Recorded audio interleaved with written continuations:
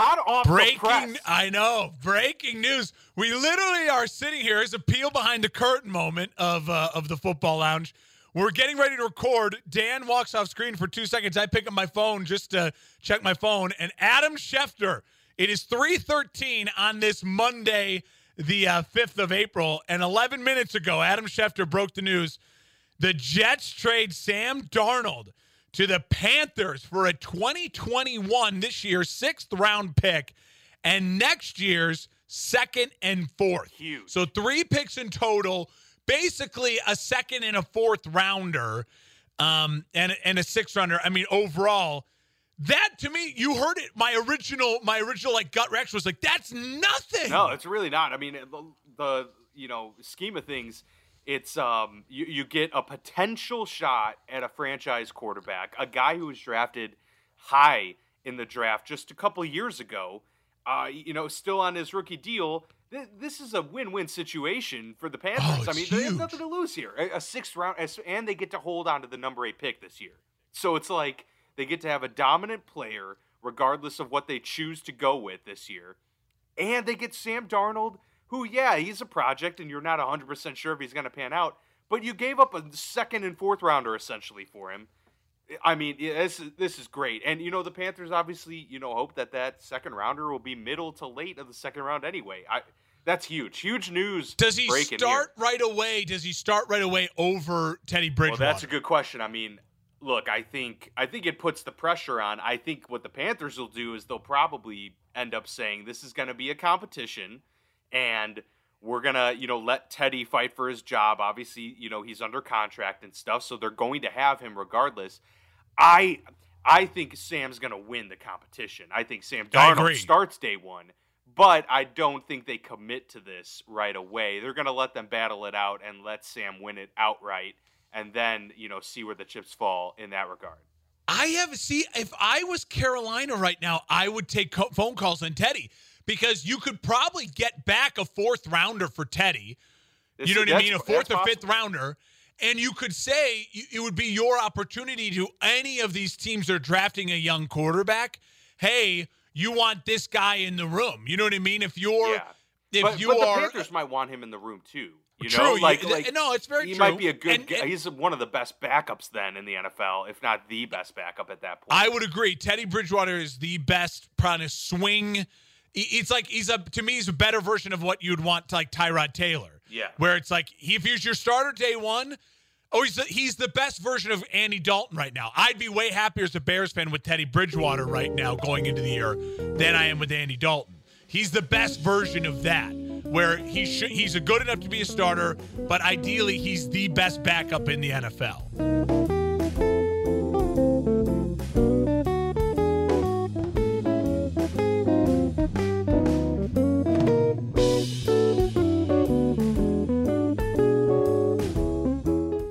And that's crazy. It's a great. I love that move. I love the move for Carolina, because I think Carolina realized Atlanta. I bet Carolina was talking with Miami, and I bet that San Francisco gave up more. And as we know, because they gave up a ton to get to 3, and I feel like at that point in time, then they knew that the Jets and the Jags aren't going to move. And that Atlanta is not going to give them the pick to get the quarterback. I'm not sold on Atlanta getting a quarterback, but I think that Atlanta is not going to give their division rival a quarterback. You know what I mean? Mm-hmm. That's just not how it works. Yeah. Because I guarantee the New England was calling Miami too, but Miami was not taking New England. You know what I mean? They weren't listening. And I still think New England is in play for that Atlanta spot, as well as I think Denver, Chicago, possibly some other teams should be calling on Atlanta, making a push for that 4 spot. Well, and this also clarifies things on the Jets situation in the draft coming up. We've heard a lot of talks about people saying Wilson. You don't get rid of your quarterback until you have one in the house, no matter how high of a pick you have.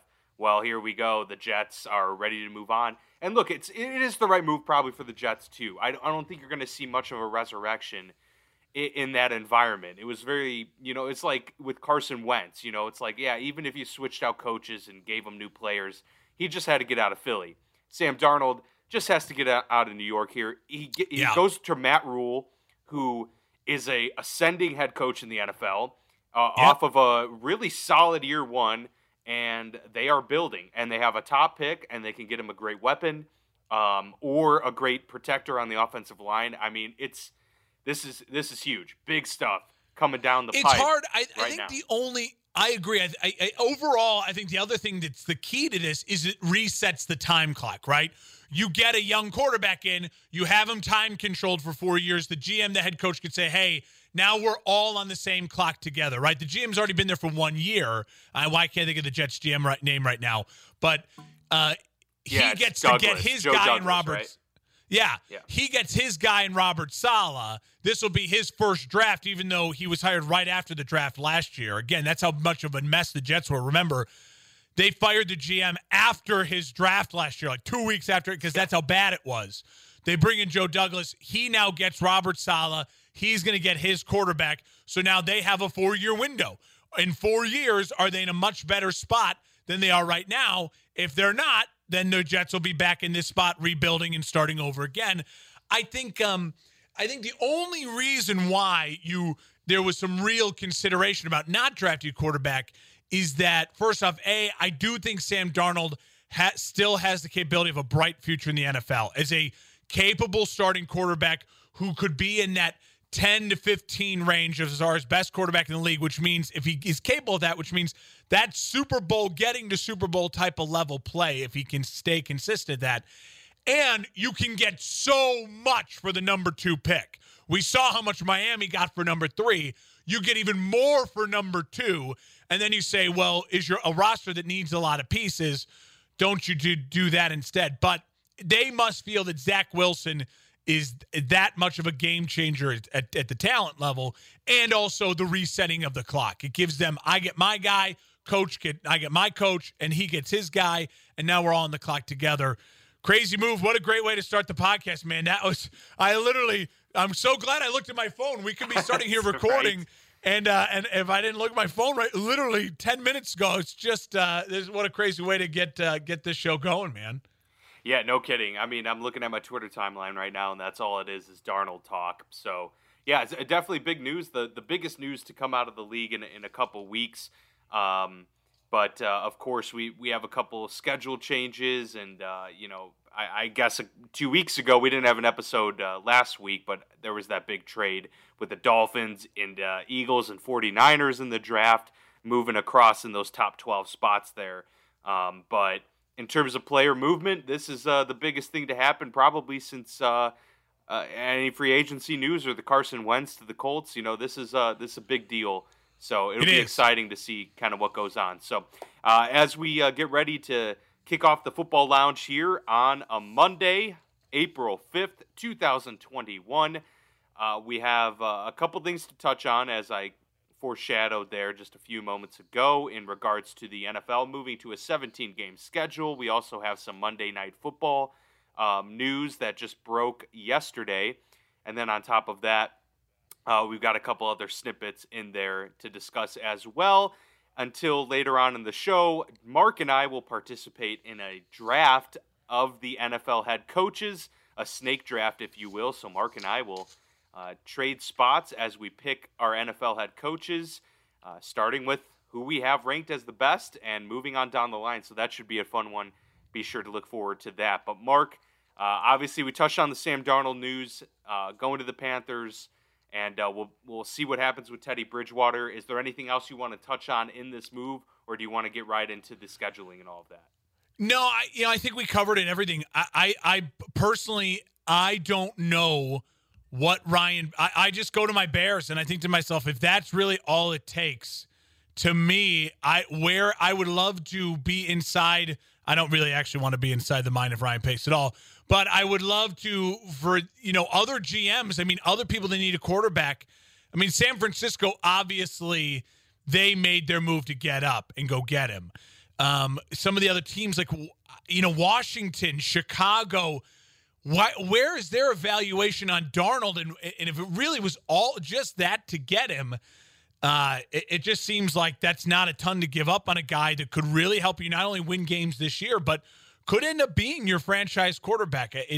That to me is It's just shocking. I would just be so much happier as a Bears fan if that was the Bears and not the Panthers who did on the other end of that move. And I think if you're a Panthers fan right now, and I know you're down there in that part of the country and you cover the Panthers, I think this is great for them. I really do. I think this could end up being a real home run and a perfect type of city and environment that could embrace a Sam Darnold and give him a real second chance with a real head coach and some good weapons down there in Carolina. So happy for Sam, bummed for me. Yeah, look, it may have been the case that the Panthers were trying to move up in the draft to get a quarterback this year, because at that 8th spot, where months ago we thought Trey Lance was going to fall to that spot, now it's becoming more and more clear that 4, maybe 5 quarterbacks will be taken inside the top 10, and so their security maybe wasn't as comfortable as it was in the past. Maybe they were trying to move up, and maybe they couldn't find partners with either the Falcons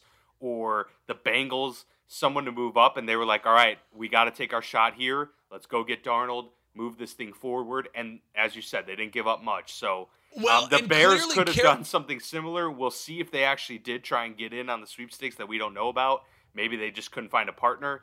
But I agree with you. I mean, if you're talking about Andy Dalton or Sam Darnold, I mean, the risk is relatively the same. I don't see what the issue was, but... Well, there's a money thing. I know Darnold, yeah. You basically then have to accept, you have to be willing to go into his 5th year option, and that's like $19 million guaranteed. So there is some money things involved. I will say this, though. It also, to me, makes me believe the Panthers really had their eye. They liked 3 or 4 of the play. Because the Panthers, they must have really, really loved 3 of the quarterbacks. And I would imagine it was Wilson, it was Lawrence, and then either Lance, Field, or Jones. One of those 3 they must have really, really liked.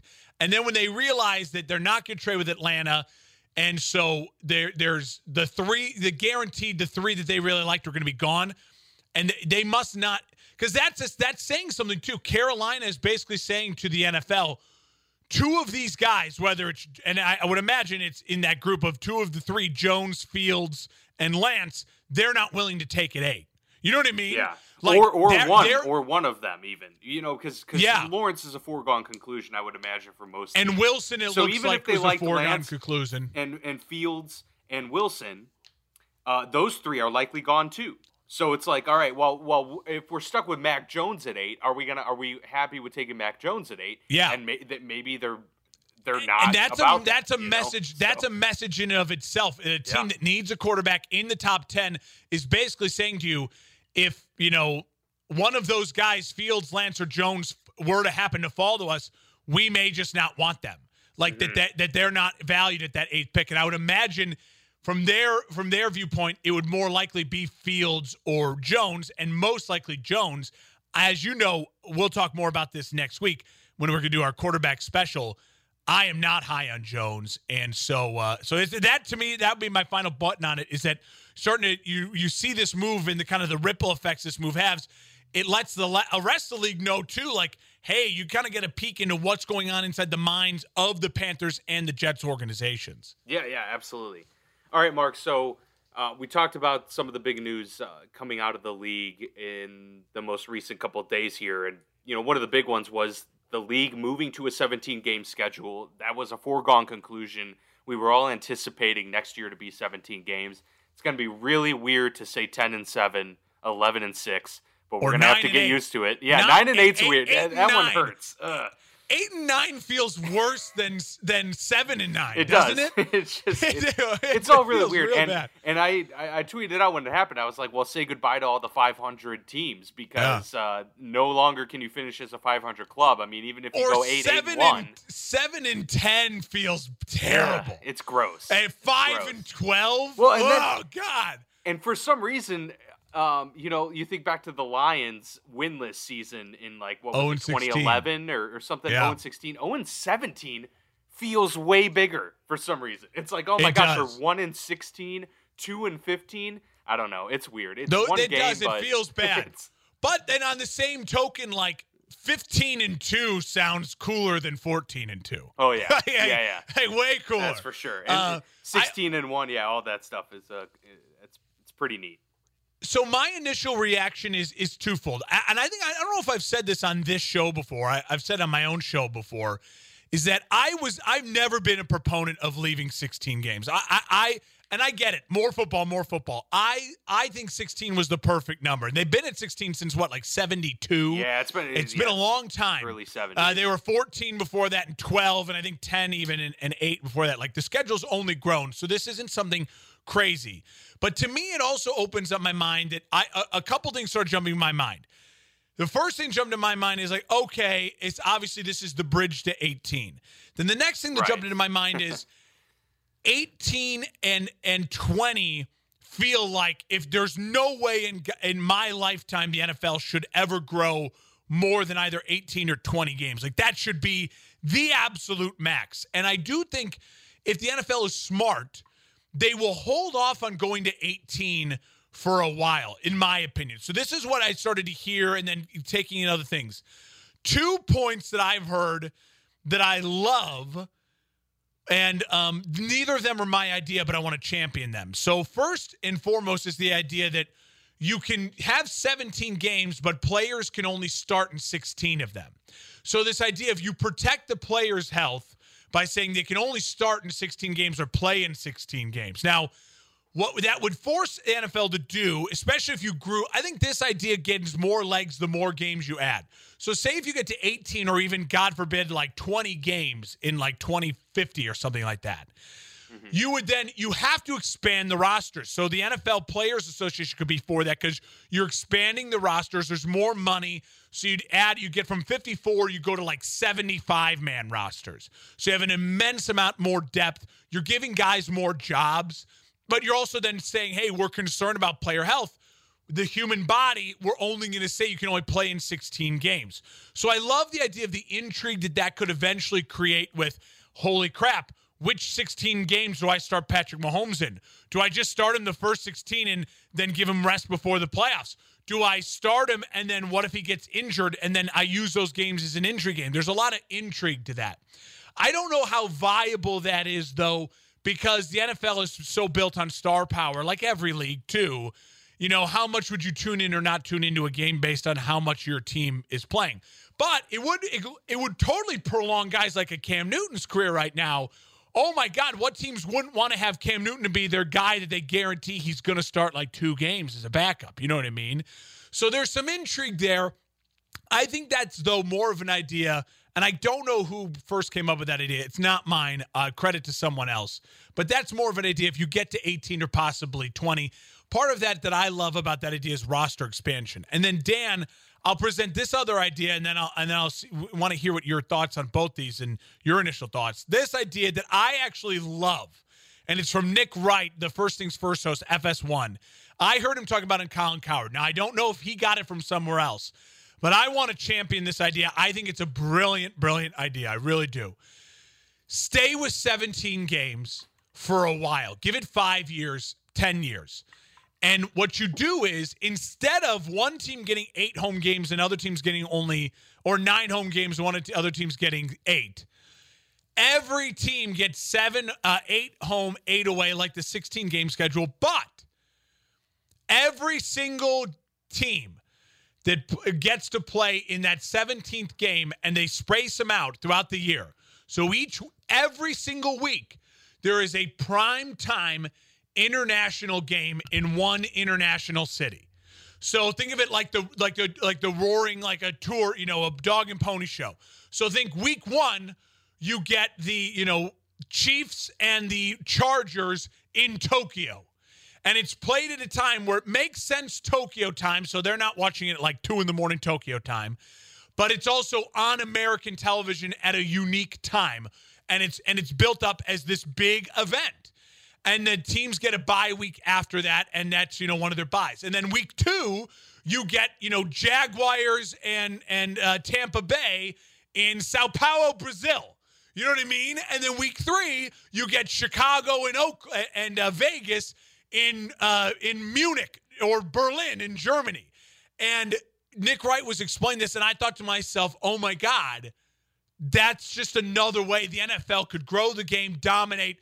You don't have to worry. Obviously, London would be the majority of the games, but then you could also expand it to other cities. You build in the bye weeks around for these teams for the 17th game. and you make it a spectacle that every team gets international exposure. Pick a world-class larger city where time zones work. Toronto, but you do a lot of the Canadian cities, Montreal, you do Mexico City, you do a lot of the South American cities because time zones work that way as well. You do stuff in Hawaii, do the Pro Bowl location. Maybe do a game in Alaska, in Juneau. Get creative, get wild, get crazy. Do something in Moscow, do something in Beijing, and be really funky with it. And how cool would that be, knowing that there's 17 games, but every year your team gets to play in an international city on a neutral field, helping promote the game and promoting your brand? I think owners would buy into it. I think players would buy into it. You would service this idea that you're, servicing the London community without having to move a team there, because you're going to play a lot of these games, going to be the London games. I think it'd be something really, really cool each week. Maybe not the final week of the season, so you have, you don't have to worry about that travel-wise going into the playoffs. Maybe you cut it off week 15 or something like that, so you double up some London games. But I heard that from Nick Wright. I love it. I want to promote it. I think that would be a cool way to address it. As of right now, and the way it is, I think it's fun, it's cool, it's interesting. I hope my team gets more home games than not. But otherwise, it's more football, more competitive football, more gambling, more eyes, more money.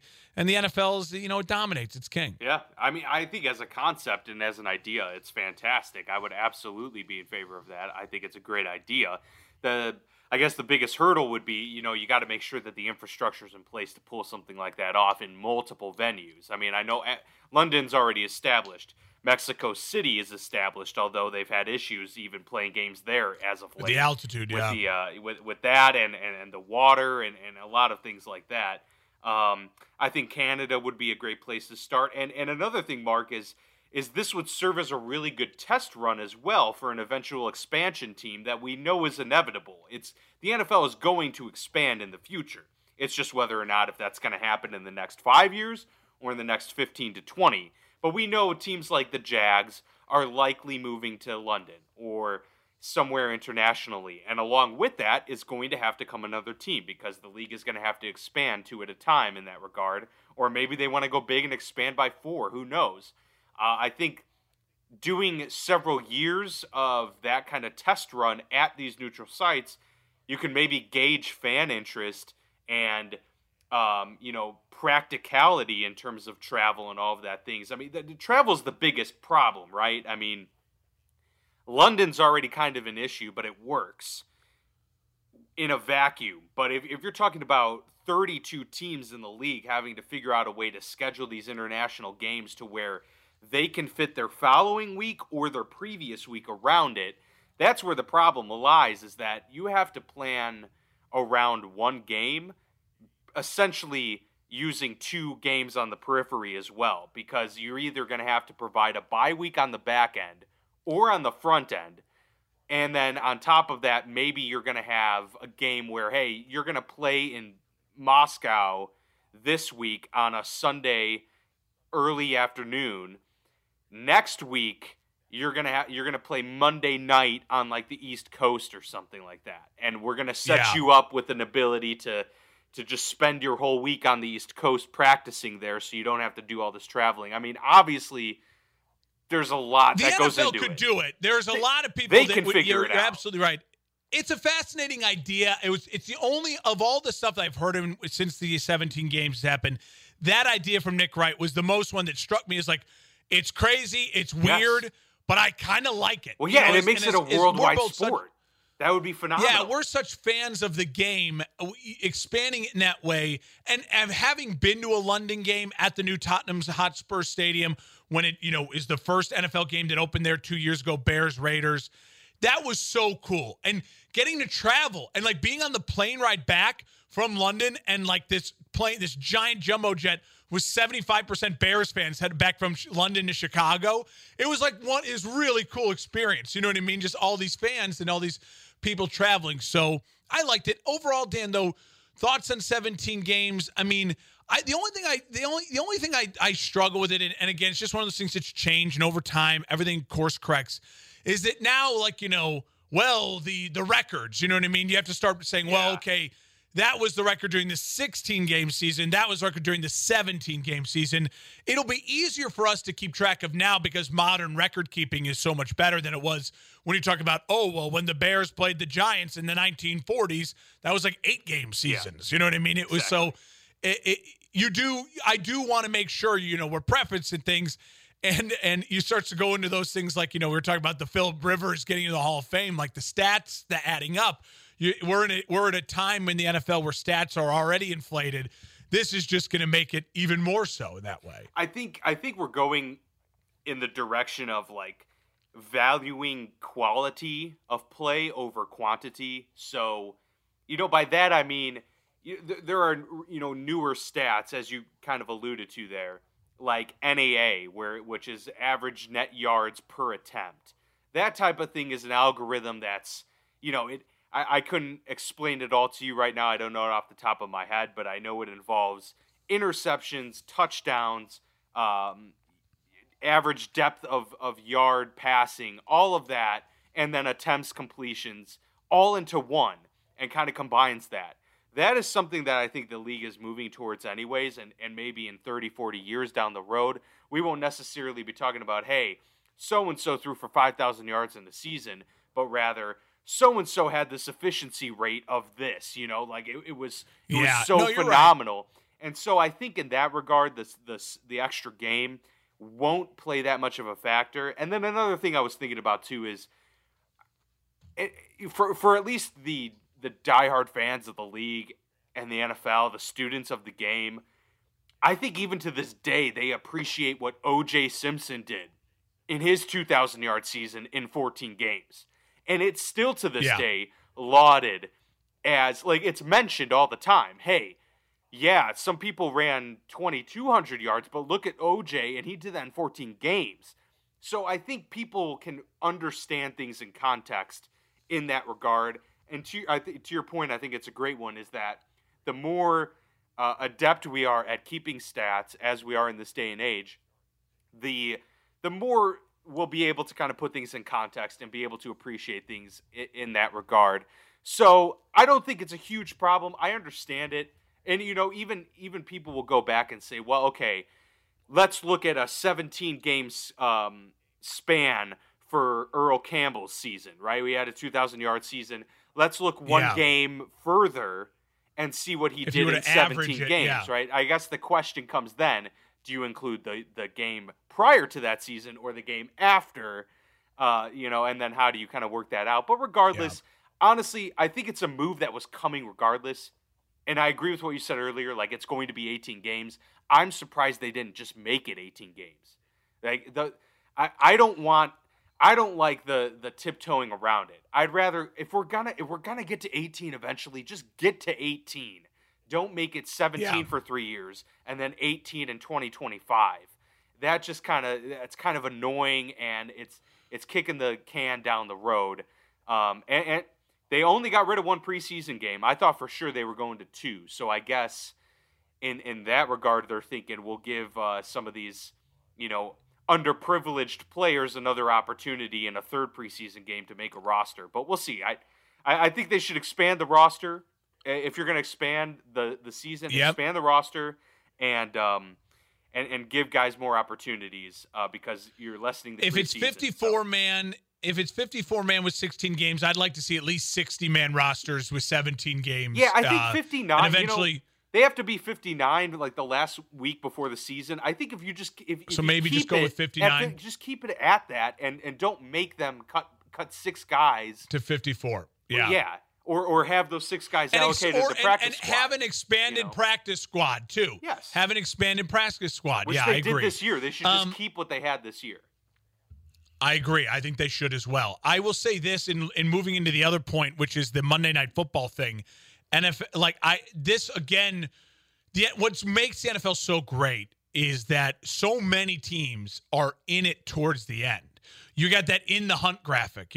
Bears fans are famous for the in the hunt graphic the past couple years. Claim to fame. And that now is only more expanded.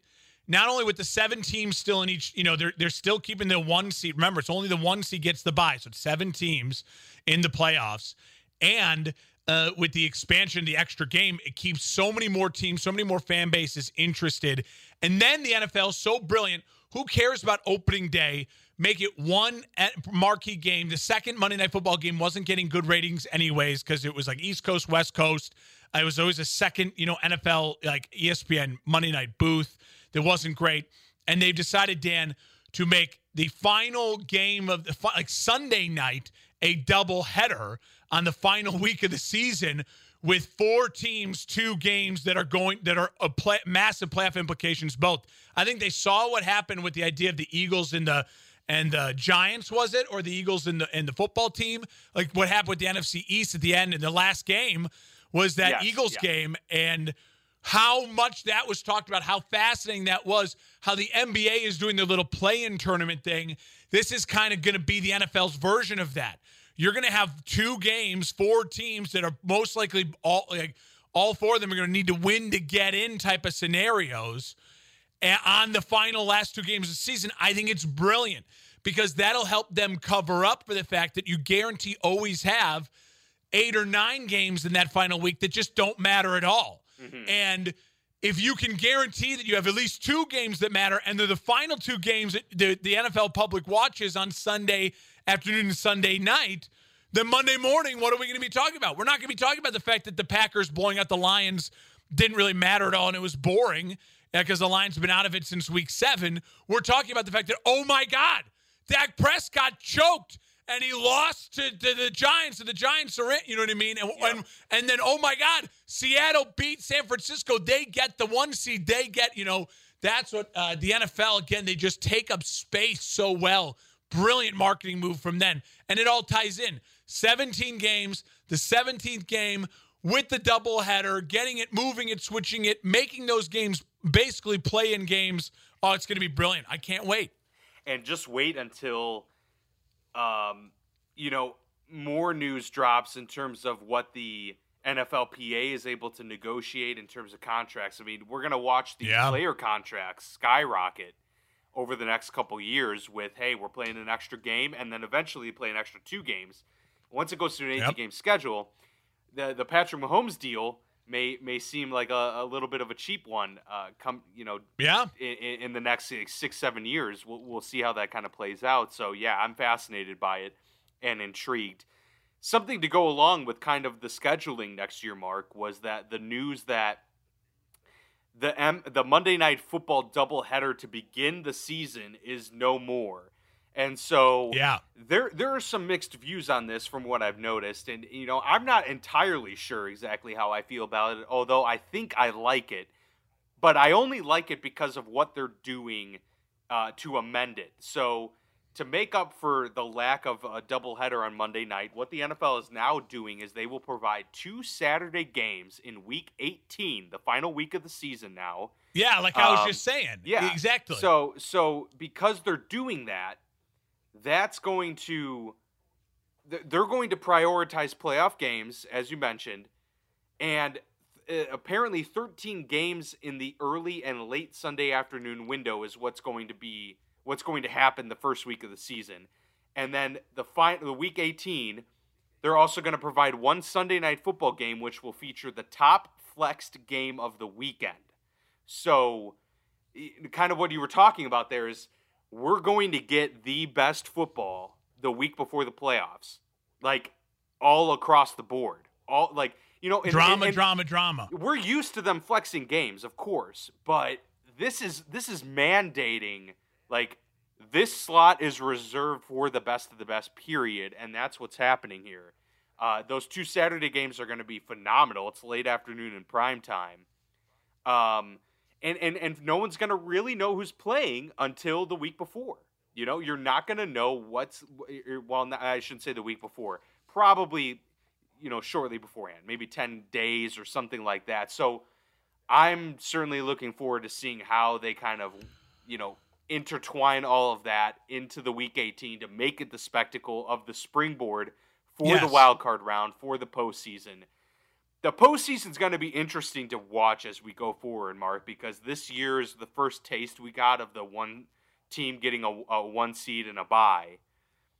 And now we're getting into 17 games. We're getting into the 18 weeks. There's a lot, I think, this year that we're going to learn from. If you look back 30 years from now, the 2020 pandemic season and the 2021 adjusted new season are probably going to go down in history. I mean, you can make a documentary out of the past year and a half and then add on this next season too. I'm fascinated. I think it's going to be great. Yeah, no, I agree. And like I was saying, I think prioritizing good football and talked about football at a time of your season when you know you're going to have half the league that's not in competition anymore. Prioritize those big games, make that, those ratings, hit those home, and make the TV companies pay for it. They are in this new deal that they're coming and negotiating.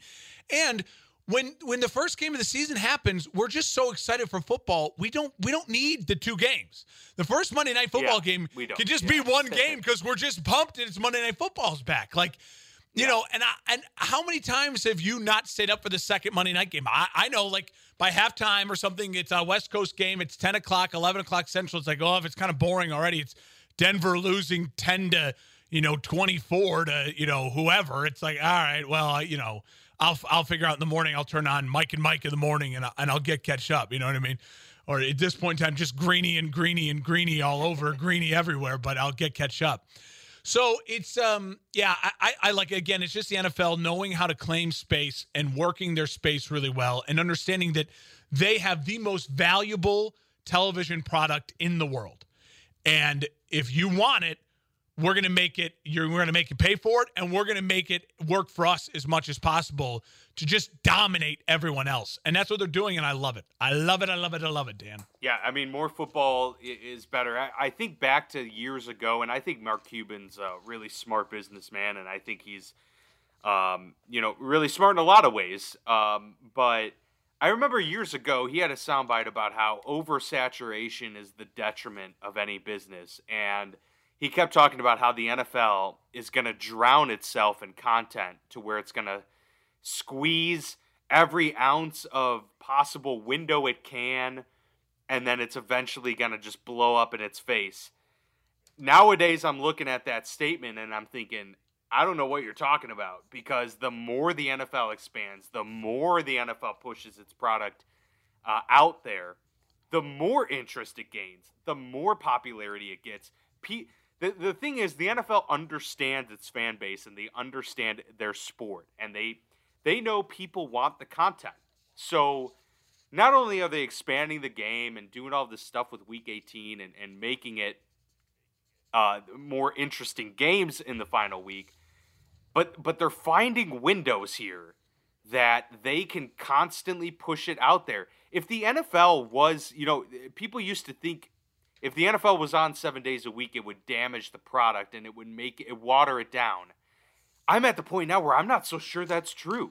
I'm not so sure. Like, people still, like, you can't do it to the point where Sunday becomes 2 games.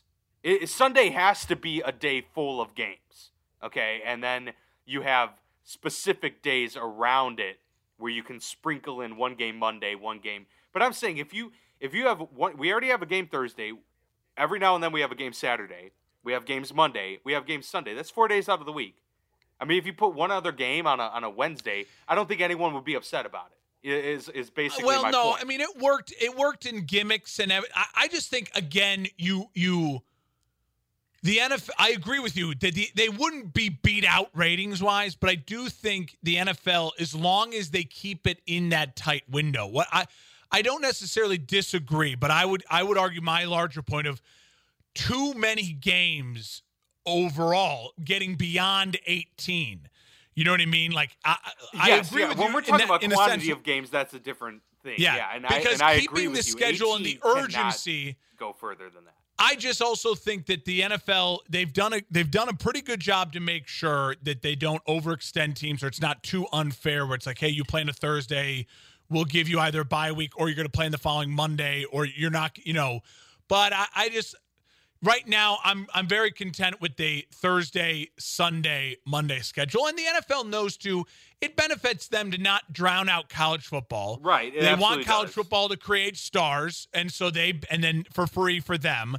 And so, and they know that Friday nights high school football is something that they want to also cultivate that in America as well and not drown that out. So it's an interesting thought, but as long as they don't go too far above 18, like I've said, 20 to me, I would not be in favor of going to 20, but there's in my lifetime, if it's ever more than 20 games, if it's ever more than 20 games in my lifetime, I think they've made a mistake. I think agree. 18, see how 17 goes, and then eventually they'll get to 18, and then let's ride that out for 20, 30 years and see how it goes. Like it's dangerous too. We've seen a lot of players not happy about 17. Pigs get fed, hogs get slaughtered. And so they do have to be careful, especially the NFL's done a good job, as all the downfalls they could have had, from Ray Rice to Colin Kaepernick, and there are plenty of social justice warriors out there who work for some of these publications who want nothing more than to see the NFL die and then just to promote the MLS. There are those people out there. So they've done a good job of managing that and staying strong and growing, but it's still one of those things where it's like pigs get fed, hogs get slaughtered. Let's see how 17 goes, and we'll go from there. Absolutely. So we've covered a lot of the scheduling there. That's definitely the biggest news that's broke over the last week outside of the trade. Is there anything, Mark, we can touch on this real quick before we get into our coaches draft here. Is there anything, major takeaway that you have out of the Dolphins essentially trading away the number 3 overall pick? They eventually moved down to 12 because the Eagles had, 6, right? And the Eagles had... Well, they went to 12, and then they took that Niners 12 and got to 6 with the Eagles. The Eagles are now the 12th pick. The Dolphins end up with the 6th overall pick, and they traded their 3rd overall pick to the 49ers. The 49ers gave them a haul that they couldn't pass up on, including future firsts and second rounders and third rounders as well. So there's a lot into there. Essentially, Mark, the 49ers are drafting 3rd here. And that's the biggest news, I think, to come out of this entire trade. And maybe the fact that the Eagles decided to get out of the spot at 6, which many people thought they were going to stay there and try and get their quarterback. So you got the 49ers at 3, the Dolphins at 6, and the Eagles at 12. Is there anything that really stood out to you in terms of that move between these 3 teams? So on paper, I think it's actually a win for all 3. But, as draft trades go, you can't grade the draft grades until 3 years from now. You know what I mean? When you've taken the players and then you see what you've actually done with the players. I love that Miami went back up in there because, as we were talking about before we started recording, and we'll talk about this with our draft preview shows, is I really do believe there could be quarterbacks 1 through 4. And if that's the case, if you're sitting there at 5 through 10, you have arguably the 5 best players in this draft besides Trevor Lawrence are all wide receivers and offensive linemen. You know what I mean? And they're all going to be available for you. You're going to have your pickings, and everyone's going to get a game-changing all-star level player in 5 through 10, which is not always guaranteed. And so I think that's something that Miami was great to get back in there. For Philly, I love it because they are doing what I thought maybe the Jets could do, is where it's like, you know what, we realize our roster needs a ton of work. And also they're saying, we invested a 2nd-round pick in Jalen Hurts. We are going to give Jalen Hurts a chance here to be the starting quarterback. But also gaining players and gaining picks and building our roster. That way, if Jalen Hurts isn't good, they're going to be in the top 10 next year. Even if they get good players, which I think they will with these draft picks, they're not going to help them necessarily win games if their quarterback's not good. So they're going to be in a position to still get a quarterback next year if Jalen Hurts isn't the guy. Or if Jalen Hurts is the guy and you realize that, hey, you've also added picks and players to build around Jalen Hurts. And then finally, for the Niners, again, it just comes down to, some of the reports I was hearing today is that John Lynch, he wants Fields, and that but Kyle Shanahan wants Mac Jones.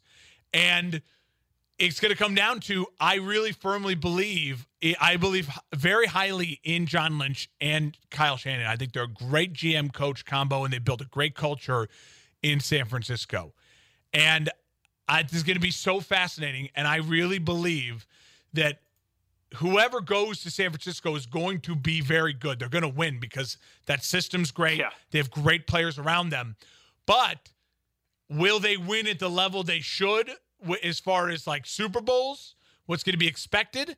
I think that a lot of that depends on if Lynch gets his way or if Shanahan gets his way, and I'll get more into that next week. Yeah, definitely. We've got a lot to go over in terms of the draft. Of course, it's April, which means it's going to be a draft-dominated month for the NFL and for us here at the Football Lounge as well. So you're going to want to stay tuned to kind of get our thoughts as these weeks progress. Next week will be a big show, and then the week of the draft as well, which is April 29th, Thursday, April 29th, to open things up. We're going to have some thoughts early that week, and we'll provide you with our mock draft of that first round. So plenty to look forward to there. And we've really covered the big news of the past 10 days or so, Mark. So up next here, we have what Mark kind of brought to the table a couple weeks ago in regards to kind of ranking the top head coaches in the NFL. And it's an interesting thing because at first sight, Mark, you'd think like, oh, well, that's pretty easy. But then you thinking, okay, well, this is about kind of deciding who's going to be the head of your team. We're going to put on our caps right now and be the president of an NFL ball club and say, you know, who's going to run our teams here for this foreseeable future. So when it comes into consideration, I would imagine, you know, the Bill Belichick's and things, while we consider Bill Belichick to be the best head coach of all time, you're not necessarily going to pick him number one overall because the league has changed. There's a lot going on, and we're talking about building a franchise from scratch here as we get going. So, Mark, I'll let you kind of introduce the concept here as we get ready for the snake draft. Yeah, so we're going to go through it. We're each going to make 10 picks. So we're going to take, in our opinion, who are the top 20 coaches. Then when we're done, we'll look through the list and be like, hey, we left those guys off the list. Do they belong in the top 20 or not? And kind of we could debate that a little bit as well. We're going to flip a coin to see who goes first. It's snake drafts, if you know from your fantasy drafts. Whoever gets the first pick then, they get the first pick. But then whoever gets second pick gets picks number 10 and pick number 11. So they get to go back-to-back 10 and 11 to kick off the second round. Kind of flip-flop it that way. So, Dan, you got the coin there? Are you ready? I have the coin. Yes, sir. All right, I'm going to let you call this, all right? I'm a heads guy. So you're a heads guy. All right. We'll go heads. We're going with the flip here. Oh, man. Who gets the pick? Oh, my God. A terrible catch. It was a terrible. You are not Jamar I didn't Chase. even catch it. It's on the table. I'm going to look at it. Head hockey. And it is heads. So Mark Hespin gets all right. pick number one out of the gate. I would actually, can I defer and take pick number 2 no, and then get can't. 10 and 11? You cannot. You cannot. That is all right. Fine. All right. Not how this works. I'll go pick number 1, and I'm going to go a no-brainer here. It's still the best coach in the NFL and the greatest head coach of all time. I'm going to go Bill Belichick. He's going Bill Belichick. I get it. He's there older. We go.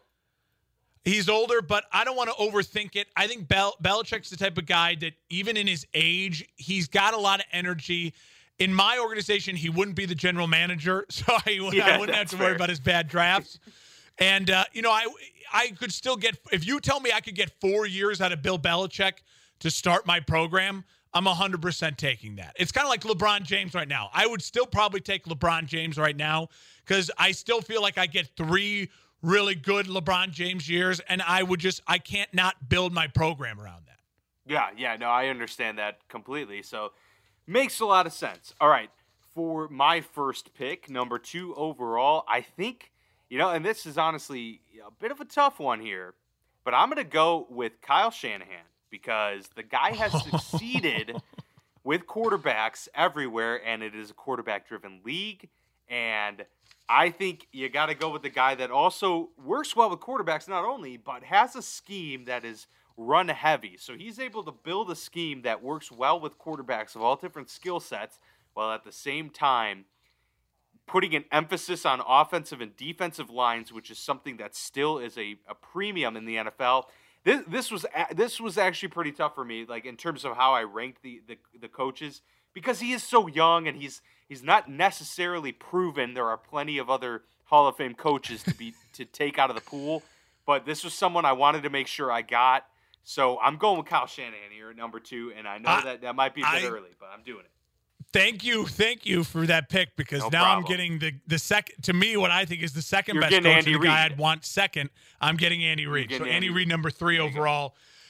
Andy Reid, again, if you're going to tell me age is a concern, but again, he grooms coaches really well. So I would feel very comfortable whoever's Andy's offensive coordinator for 2 or 3 years, 4 years, if I get Andy for that long, transitioning into that role. And I still think, it's one of those things we talked about with Eric Bieniemy. I don't know. Eric Bieniemy, I get it. He should be a head coach based on he's better than a lot of the head coaches in this league right now, I would argue.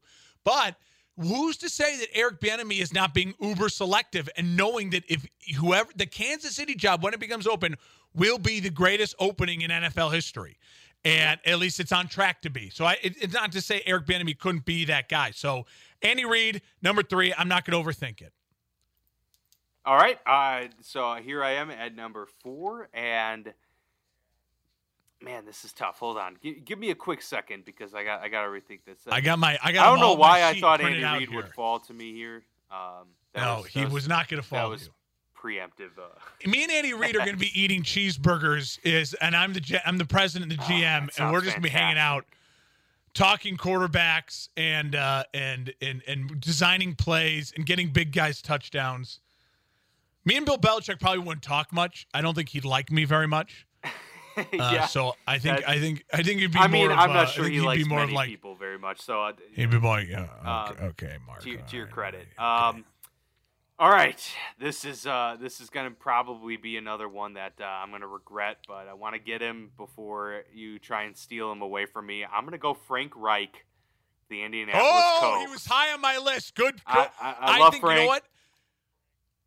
That people are going to hate on you for that. Maybe I don't hate that pick at all. I love that Frank Reich pick. I just think he's calm, cool. He's a former NFL quarterback. He played under some great regimes. Including Marv Levy. Obviously, played with Jim Kelly. He has that experience, and then he combines all of that with.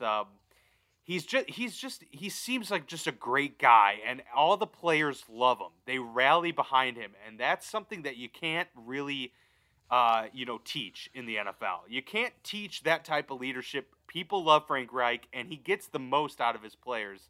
That is he doesn't have a Super Bowl trait. He doesn't. He doesn't have a Super Bowl, but he's a guy that he came in and is just completely done so much. Frank Reich, I would absolutely deserves to be in the top 10, I think, of coaches in the NFL right now. I agree. It's a little high for me. There's a guy that I'm going to go with right away, and I had 3 guys on my list that are higher than Frank Reich, but he's right there. He's right there for me. So it's a little reach for me, but I think it's a good pick overall. Dan, the 6th overall pick, I'm taking Super Bowl winner Sean Payton. 7 NFC South championships, 9 playoff berths. He's a coach of the year. He's got the Super Bowl ring. I truly cannot wait to see what he does now that he doesn't have to worry about the fact that his quarterback can't throw more than 30 yards down the field. I'm very excited to see Sean Payton this year. Sean's one of those guys, though, he's got to be careful.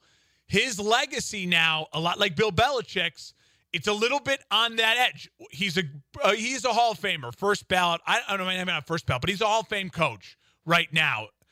But his reputation could take a huge hit if he stinks the next 5 years without Drew Brees. Because there's a lot like with Bill Belichick. You lose Tom Brady, it's kind of that thing. But right now, I just love his offensive play design.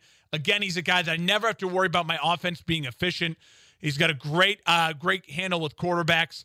And he always hires guys that seem to really fit his defensive mindset, even though he's not a defensive coach. And frankly, I like how aggressive he is, and I kind of like that he's an asshole. I got to be honest. I'll go with Sean. I'll go with Sean Payton at the 5th overall pick. That's a fine pick. I'm going to go with Mike Tomlin. I get my guy Mike Tomlin here as my next pick. And look, for a guy that's, the Steelers have certainly underachieved over the past decade with a team that was expected to make the Super Bowl several years. Mike Tomlin has never had a losing season. And for a coach that's coached, what is it? Is it 14 years now in the NFL? That is really tough to do. I mean, to never be below 500, even in the year where he had to deal with Mason Rudolph and Devlin Hodges as his starting quarterbacks, he was able to get them to 8-8. I think that speaks volumes. about who he is as a coach, who he is as a person, and how he is able to put together a team that competes week in and week out, regardless of whether, they have shortcomings on the offensive side. He's a defensive coach, and they've had great defenses under his tenure. I think Mike Tomlin is a great leader of men, and he's still relatively young enough to kind of, get along and maybe relate to some of these young players that come into the league. I think they all really like him, and they feel that they can be comfortable around him, which is a big trait. Dan, he to me is the defensive Sean Payton. He is high on my list. I have one or two guys I would have taken before him, but I don't hate the pick. I mean, listen to this. Sean Payton hired in 2006. Mike Tomlin hired in 2007. Sean Payton 152 wins. Mike Tomlin 153 wins. They both have one Super Bowl. He has 7 NFC North championships. Sean Payton has 7 NFC South championships. Mike Tomlin 9 playoff berths. Sean Payton 9 playoff berths. They're like the same guy. They've had very similar careers, and you could argue both of them slightly underachieving over the past couple of years, but also both of them great at the microphone, great with their sides of the ball. They also let the other side of the ball shine too. The Saints have had very good defenses recently. The Steelers have had always very good offenses with Big Ben recently. And Mike Tomlin's credit, now after seeing what Antonio Brown was when he left, you say to yourself, that guy is the guy that manages personalities. And the only thing that I have Tomlin downgraded in, I still just don't like how loose his locker room can be sometimes. I just like the fact that Juju Smith, like after the Antonio Brown, like the one time, and then it's like, okay, we got a second time, and I got Juju doing the TikTok stuff in the it's like, dude, lock up your locker room a little bit. I don't know if the players fear Mike Tomlin as much as I'd like them to. Does that make sense? Yeah, I understand that. That's a fair criticism. All right, so this is where it gets a little tricky for me. And I might have to go get myself one of these whiz kids because you've stolen 2 of the whiz kids already in Frank Reich and Kyle Shanahan. I got a guy on my list. I'm not going to say his name because I don't know if how high he is on your list. I'm going to go. There's those guys too. So I feel all right. You know what? I'm going to go get him. I'm going to this is a little bit of a reach for me, but I'm going to go get him. Sean McVay. I'll take Sean McVay seventh overall, mainly because you have the other whiz kids, and I want the other Sean. I got Peyton and now McVay. You know.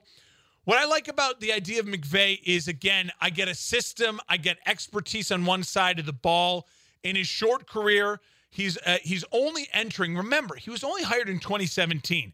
So he's only entering his 5th year as a head coach. And he's got 46 wins. He's got a win percentage of 0.657, one NFC championship, a Super Bowl appearance, 2 NFC West championships, and the NFC West has been arguably the best division that time. 3 playoff berths, the Coach of the Year award. There's a couple guys. The next couple guys on my list are going to be, I think, a little more prestigious. Maybe have accomplished a little bit more than him. But right now, with the way the NFL's going, if I would take Sean McVay, I think Sean McVay's deserving of a top 10 coach spot, and he comes in at number 7 for me. A little bit of a reach, I think. Maybe I could have got him, unless you were going to go him next pick. But I want to see where you go next. I was not going to go Sean McVay next. I was probably going to try and nab him later, but not far later. The guy I'm picking at 8 here is John Harbaugh.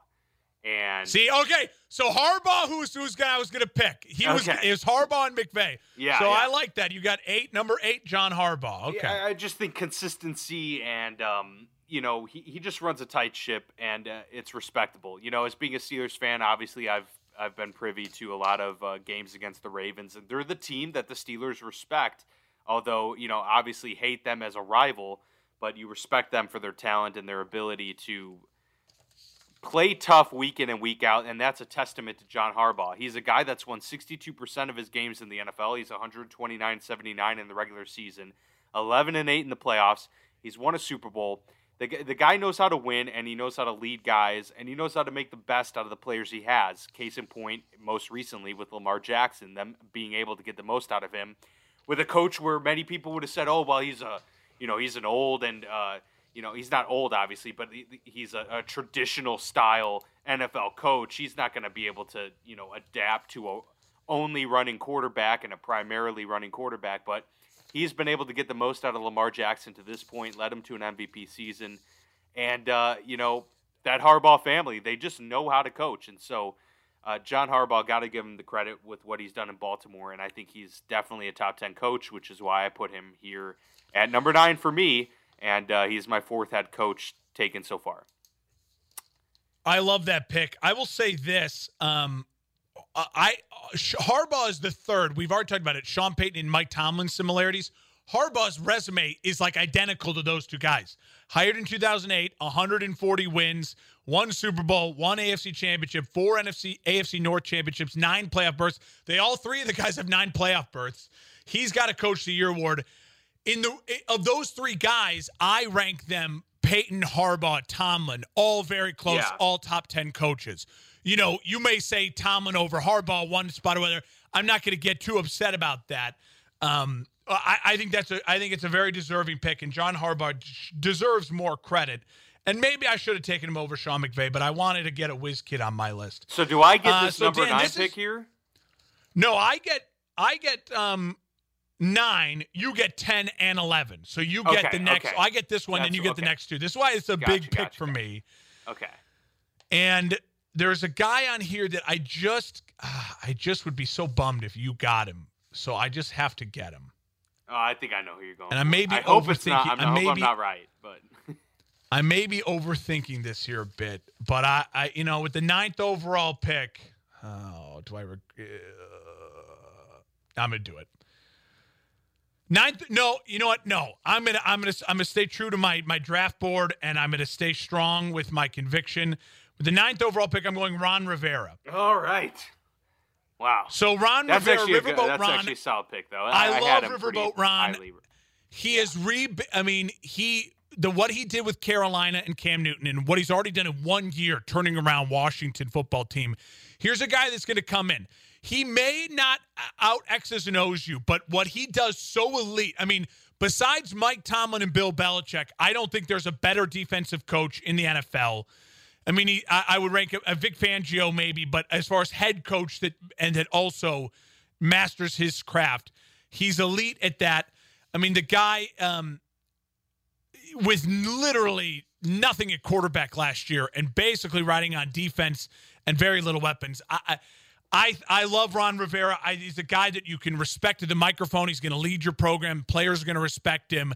And can win games, gets to a Super Bowl appearance, wins division championships at a high level.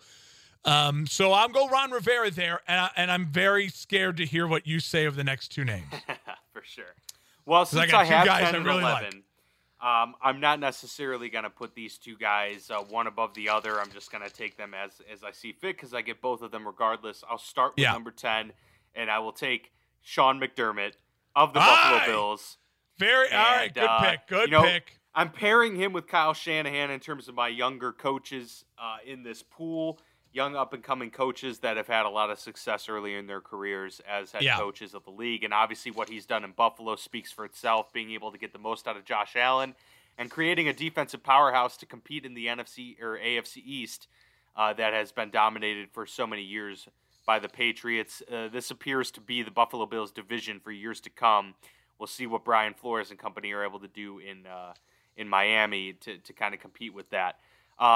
Before I go to my pick 11, Mark, do we want to recap what we've got for these first 10 so far? So right now, my list is Bill Belichick, Andy Reid, Sean Payton, Sean McVay, Ron Rivera.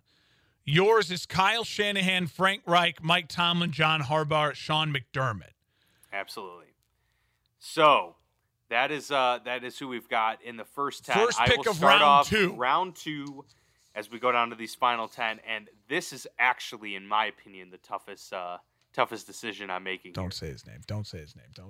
I mean, there's 2 guys. It's only between 2 guys for me right now. Don't say his name. Dear Lord. All right. What do I value more in this instance? I gotta.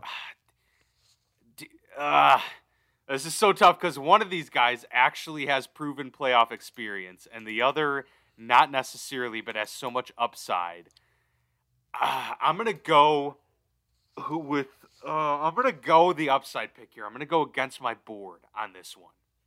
I'm gonna go with Brian Flores. Yes, I'm gonna you take left him. Brian All right. Flores. All right, I love Brian Flores. He was very, but I'm glad you left a name for me. Yeah. You know, I think I could probably guess. So he's number guess who 11. your guy Flores is there, but Flores is my guy, and I just love the upside there. A Belichick prodigy. Someone that's been able to already turn around a franchise in just a matter of a year and a half. And I'm convinced that he has a lot of say in what this front office is doing. Yeah. And I think that speaks volumes to kind of how he is in terms of not just a coach, but a guy that's able to actually compile a roster and bring players together. So, yeah, I mean, I got to go Brian Flores because I'm sure that if I took the next guy who I think you're going to take, then you would have taken him. So it's all relative. Number 12 overall, Mike Vrabel. Yeah, there you go. Yeah, Mike Vrabel. You know, I'm so glad to have gotten Mike Vrabel. Brian Flores. That's very close, and they're very super similar. Close, man. They're very similar guys. They're high energy, defensive minded, Belichick oriented. Why I would take Vrabel over Flores, and you know what? I don't know if I would take Vrabel over Sean McDermott. I think Vrabel and Brian Flores, I definitely agree, being very much so like just on the outside of the top 10. I want to see, obviously, Flores he's so young. He's only 1 year in. Yeah. Or 2 years in, 1 year in. But with Vrabel, what I love so much is the energy. And you see him at the pro days. He's still physically like a player. Yeah, he can play today. See players respect that so much. And then how clever he is. When he outsmarts Bill Belichick with those timeout things he was doing and taking the penalties, he clearly knows the game. And it's a lot why I like Dan Campbell, and I'm very excited for Dan Campbell. He's not going to make this list, but you know I've been defending the Lions' Dan Campbell hire since they hired him. Because I think even if he is 85% of Mike Vrabel, then you could end up being a top 15 coach in the league because that's how much I think of Mike Vrabel. So I'll take Vrabel at 12, and Dan, it goes to you with number 13. Well, this is another situation where I'm a little bit torn as to who I can pick. I'm going to base this kind of already who I have in my arsenal of coaches. I'm going to try and diversify my grouping here, and I'm going to go with Pete Carroll. All right, good pick. He was my next one. It's a guy that's won a Super Bowl. He's won plenty of playoff games. He went 12-4 last year, and yeah, you can talk about how he's got Russell Wilson. That's fine. There's a lot of these coaches here. Bill Belichick got Tom Brady. Pete Carroll has still been able to surprise a lot of people with what he's done late in his life and late in his career. 60% win percentage in the NFL regular season. That's extremely impressive, and you got to give him props for what he's been able to do when he came to Seattle and turned them around. He's been a guy that turns around programs his whole life. Comes to Seattle, does the same. Gets lucky with a quarterback, but he was able to win with that quarterback, and that still says something. So, Pete Carroll, I'm going with the older guy. The wisdom of Pete Carroll kind of helps diversify my group here. Well, it gets you a Super Bowl winner, too. Another one. That helps your group. I will say this. Pete Carroll, he would be – if we did this 3 years ago, I would have Pete Carroll certainly in the top 10. Yeah. His age – well, you'd say to yourself, Mark, you just made a case for the age for Andy Reid and Bill Belichick. Well – but I just think that Bill Belichick and Andy Reid have proven that they are on a different level, that Pete Carroll to me is a lot like just old Mike Tomlin. And I love Mike Tomlin, but Mike Tomlin's upside, I would draft him over Pete Carroll right now if I'm starting my program because his age is youth. And Pete Carroll, as much as I love what Pete Carroll brings to the table, I just don't know X's and O's exactly what Pete Carroll does that is so utterly brilliant, where I know what Belichick does and I know what Andy Reid does as the older coaches. But a younger Pete Carroll 3-4 years ago, yeah, it'd be a no-brainer. He's in the draft-wise top 10. And I even think if you were just to say going into next year, just 1 year, Pete Carroll's a top 10 coach. But I think when you factor in, like I would take Pete Carroll next year over Brian Flores, probably over in my list, I would Over probably Ron take Rivera, him maybe? over a Ron Rivera or even maybe a Yeah. Sean McVay just for 1 year. High energy motivation guy. All right. So you have Carroll at 13. I look around then. See, there. I don't want to say his name because it could give it away, but this is where it gets thin. Yeah, it's going to get these last getting thin. Several picks are going to be. You know what? I'm going to say F it, and I'm going to go John Gruden. All right. I'm going to say that one surprised me. I'm not going to lie. Because in my program, John Gruden would not have as much power as he does. And what I get with John Gruden is I get other upside. And I don't have a 10-year contract tied to John Gruden. Right. So he's coaching for his life, and he's very good with quarterbacks. He's great at the podium. He sells tickets alone. So I would take John Gruden. He's still young, high energy. At this point in his career, he's got a Super Bowl. He's got a great resume. So I'll go with John Gruden. I'll take a flyer there with John Gruden as the 14th best head coach in the NFL. I think he's a top 15 head coach.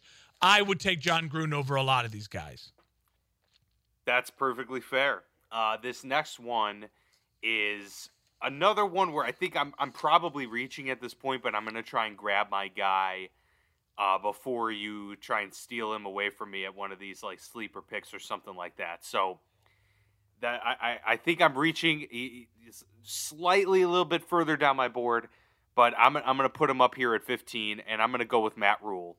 And the reason that I pick Matt Rule here is because of the fight that he was able to instill. Like, the Carolina Panthers coming into this past season was a franchise. They lost Cam Newton. They had completely tapered off from their Super Bowl year, and it was a team that was in desperate need of a complete overhaul, essentially. They bring in Matt Rule, a guy who had so much success at Temple and at Baylor, was able to really bring teams to a level that they on paper shouldn't have been. They went 5-11 last year at Carolina, but Matt Rule, there were 8 games where the Panthers lost by 1 possession. 8 one-possession games tells me that this is a team in his first year was battling every week and was that close to victory. So you're talking about a potential, I'm not going to say they could have won all 8 games, so we'll say 4-game swing. That puts you at 9-7 with a team that had no business. That was a team that was completely in a rebuilding mode.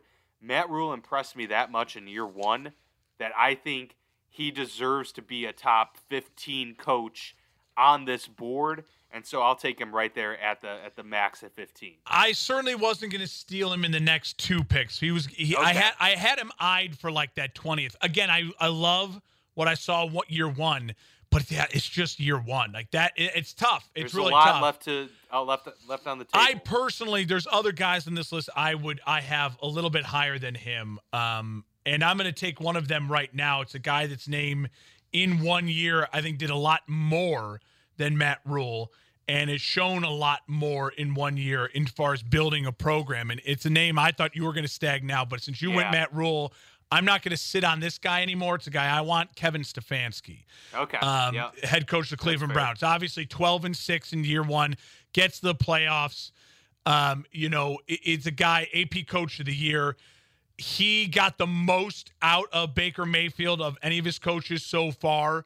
And he's a guy that I just think even keel players seem to like him. If you can do that with Cleveland, and I know Cleveland's got a ton of talent, but that's still in a tough division in the AFC that's not easy.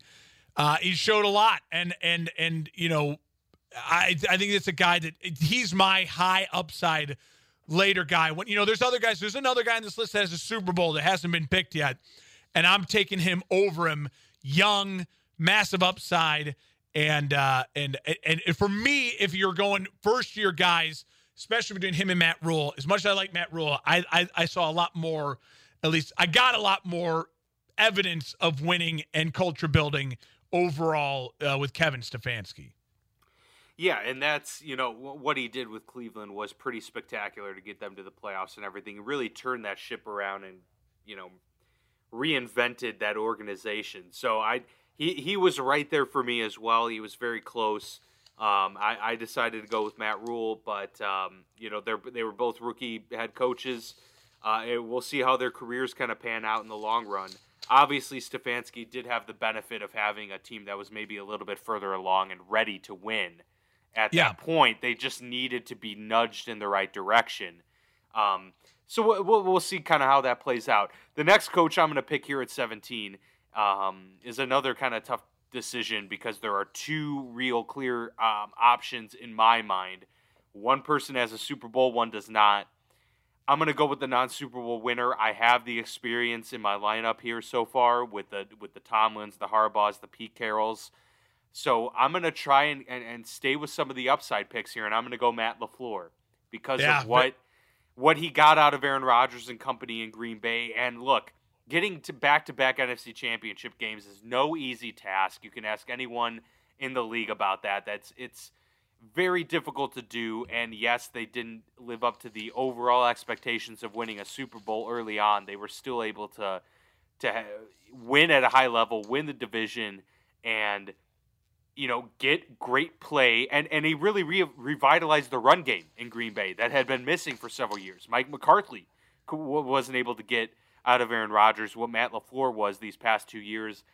So I think he has a high ceiling, even though he has one of the best quarterbacks to ever play the game, which can obviously taint your perspective on how he does as a coach. To me, I couldn't pass him up at 17 here. No, I get that. I mean, 28-8 in his first 2 years as head coach. Yeah, I mean, I know he's got Aaron Rodgers, 2 NFC Championship games, two playoff berths. The one thing I don't like about Matt LaFleur, I'll just be honest, and I have some more knowledge and insight to this from other Packers fans and people I talk to. There's been opportunities for Matt LaFleur to really step up as far as becoming more of a voice and a outward leader, and he's shied away from those. Matt LaFleur hasn't gotten involved and just been. He's not a very social guy. He's not out there as much, and maybe that's okay. He's quiet. He sticks to himself. But I worry about, that's just one of those things where I worry about a little bit of too much of the shiny, faced young boy genius with him a little bit. I certainly think he's a top 20 coach in this league for sure. I think a lot of people might argue he should be higher. Maybe he should be above a Matt Rule. Maybe he should be above a Kevin Stefanski from what he's done in his couple years. Maybe he should be above a John Gruden even, just because of more recently what he's done getting farther in the playoffs. But I think it's fair. I think that's a fair spot for Matt Rule, in my opinion.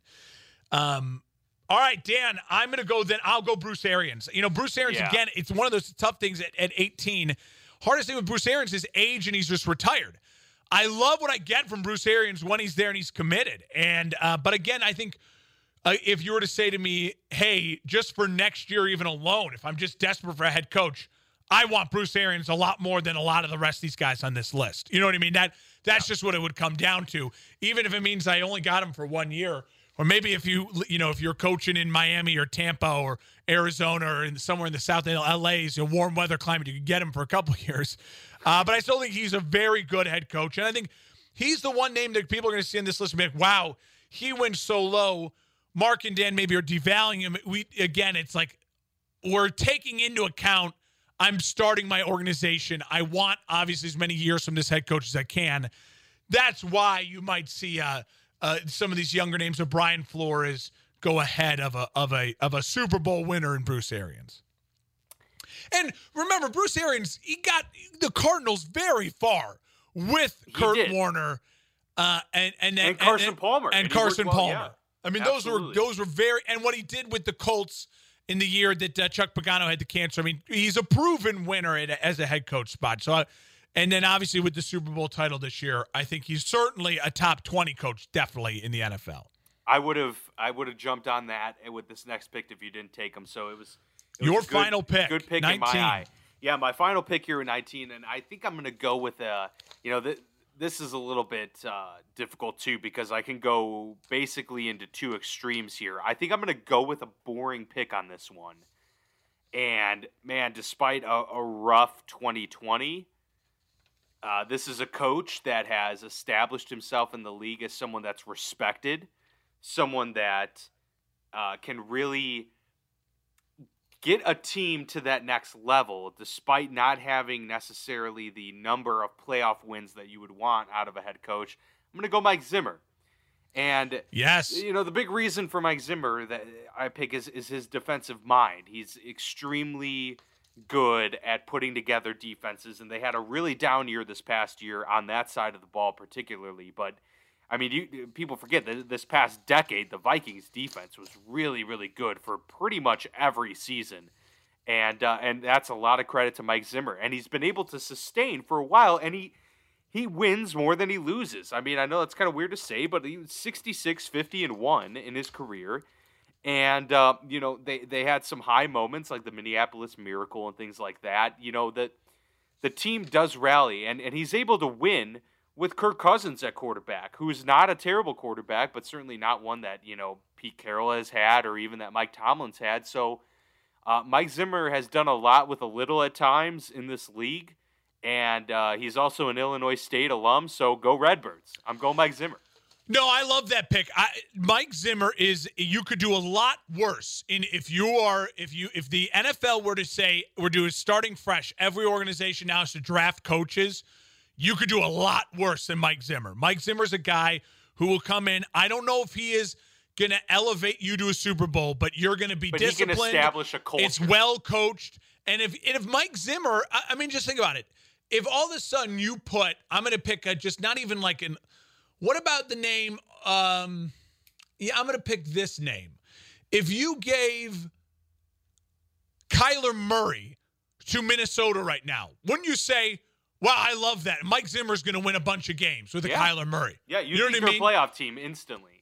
Well, yeah. They're definitely making the playoffs. And it was a down year for him, and I think that wore off some of the shot. But I agree. Mike Zimmer's a very good coach. And you look at some of the names left on this list, I certainly would take Mike Zimmer above a lot of them. And that's why it comes to me, the final pick, number 20 overall. I'm going to go with a man who we have now seen in 4 years as a head coach deal with absolute, up and downs, craziness. 3 years, as a head coach.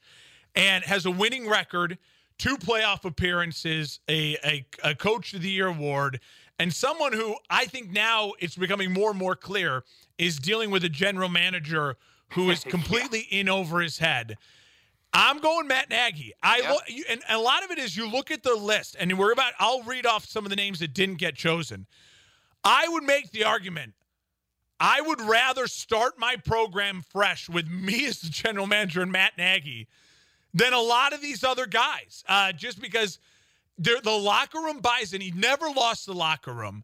I don't love the way he handled Mitch Trubisky.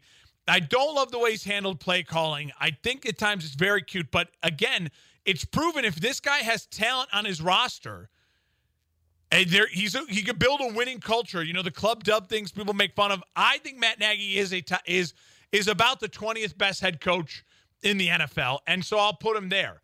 And I like that pick. Absolutely. The argument, Coach of the Year. If he won a Coach of the Year and he's in the remaining, he's got to be top 20. So the argument is, and here's the list of some of the guys left off. He would be the next closest guy. Obviously, Mike McCarthy's a Super Bowl winner in his career. 141, 147 wins. That's a name that would be right there next to me. Would you agree? Yeah. I would say then the next names that would also be right there for me would be probably. I'd have Cliff Kingsbury. Cliff Kingsbury would be the next one. I would agree. Yeah. I'd go Cliff Kingsbury. And a lot of these guys, mind you, are going to be brand new coaches that we just haven't seen enough of. It's hard to literally, you say, Mark, oh my God, you chose Matt Nagy. All right, are you choosing Zach? Okay, so let's play this game. Are you choosing Cliff Kingsbury or Matt Nagy? Yeah, I'm probably taking Matt Nagy. Yeah. I'll take Matt Nagy. Are you taking Arthur Smith, the new Falcons head coach, or Matt Nagy? Matt Nagy. I'll take Matt Nagy. I know what I'm getting there. Would you take Zach Taylor, the Bengals coach, or Matt Nagy? Matt Nagy. I agree. Would you take Mike McCarthy or Matt Nagy? It's close. I'll take Nagy. It is a bit close, but I would take Nagy because I think there's way more upside there. Vic Fangio or Matt Nagy? It's close. Nagy edges Fangio. I like Fangio a lot, but I think Nagy's a better, at least, culture guy. Vic Fangio is the is the coach equivalent of Teddy Bridgewater. The best backup Teddy Bridgewater or best defensive coordinator, a serviceable head coach. I think my ceiling is higher with Matt Nagy than Vic Fangio. So obviously David Culley, not a question. Urban Meyer's close. I was maybe going to take a flyer on Urban Meyer. Close. I could argue that I wouldn't necessarily push back if you say I'd take Urban over Matt Nagy. I'll take Matt Nagy. I actually think Robert Saleh is going to be a good head coach. I know a lot of people are questioning that. I think Robert Saleh and Joe Judge, as you mentioned, has been good. Again, Saleh, Judge, I would say flyer on them over Matt Nagy. I wouldn't argue too much. I'll take Matt Nagy over Saleh and Judge. Brandon Staley, you're like, who the hell's that? Yeah, he's the head coach of the Chargers. I'd take Nagy over Brandon Staley. And then finally, I think who should be 32nd place going into this year is Nick Sirianni, the Eagles head coach, who was barely a coordinator for like maybe a day. 31 then, would you put like David Culley would be 31? It's basically like David Culley and Nick Sirianni battling for the basement. And then I honestly would take Dan Campbell. Oh, that's tough. I don't know. He might be 30 for me. Dan Campbell might be 30. He might be 30, but he might be 30, but I don't know. Who would I take? I would take Dan Campbell. All right, I'm going to go on a limb. I would take Dan Campbell over Zach Taylor, David Culley. I would take him over Nick Sirianni. I would take Dan Campbell over Brandon Staley, the Chargers guy. Listen, he's 32. I like him a lot, but he's not a former player. Dan Campbell, at least I know the locker room. There'll be times where the guys go, Jesus, this guy's insane. And I kind of maybe like that. I don't know. But yeah, those are your, so when you say he just strikes me as someone that's going to do some really poor time management in his first year. It's got to be like he's going to take a timeout with like 3.5 minutes But he's also smart, and he hired a bunch of smart people. I mean, he hired Anthony Lynn. He hired guys around him who have experience. So people are going to see this, and we're going to publish this list. If you listen to the list, if you listen to this podcast right now, still listening, and then you see the list, that's my explanation. Because people they're going to just see the list when we post this on social media and be like, what the hell, Mark? You took Matt Nagy as one of the top 20 coaches? Well, there's like 6 brand new coaches, and then there's 6 other guys who are a year in who it's like, I just don't know. Yeah, Matt Nagy's at least one, and he's proven he can get to the playoffs. So you got to have Nagy in the top 20. I don't even think that's a question. In my mind, I agree with you. I think, and you could have probably argued Nagy could have fit anywhere between 17 and 20. He could have fit in there. But Dan, some of these other guys have been a little bit more proven. So I think when we put this up, and I'll make the list and I'll put it on up. I think when we put this up, you're going to get crushed a little bit. Maybe. Well, I just think you look at my list and you see Bill Belichick, Andy Reid, and Sean Payton. Yeah. 1, 2, 3. That compared to Kyle Shanahan, Frank Reich, and Mike Tomlin's a little brutal. Look, that's fine, but I think when we go down the depth and upside, I think my depth and upside is on my side. I think your upside, you do have an upside. I mean, I have the upside of Flores, Sean McDermott, Matt Rule, LaFleur, Kyle Shanahan. I have guys that can absolutely bust off. And then I got that Pete Carroll to kind of throw in that experience to somewhat compete. I agree. Your top few picks there is really hard to argue with, but I'm happy with it. I'm happy with the list. This was longer than we thought it would be, and if you're still listening, God bless you. This was fun for us. Kudos. But yeah, no, as we mentioned earlier, definitely stay tuned. We're gonna have an episode next week. Kind of talking about some of the quarterbacks in this draft as we get pretty much full head of steam into draft mode. And then the week of the draft, we're going to have our entire first round mock draft that we're going to kind of select alternating like we did here in the draft. So stick with us. Be sure to stay tuned. As always, we're on Twitter, Facebook. Go find us. Check us out. And we'll see y'all here next week.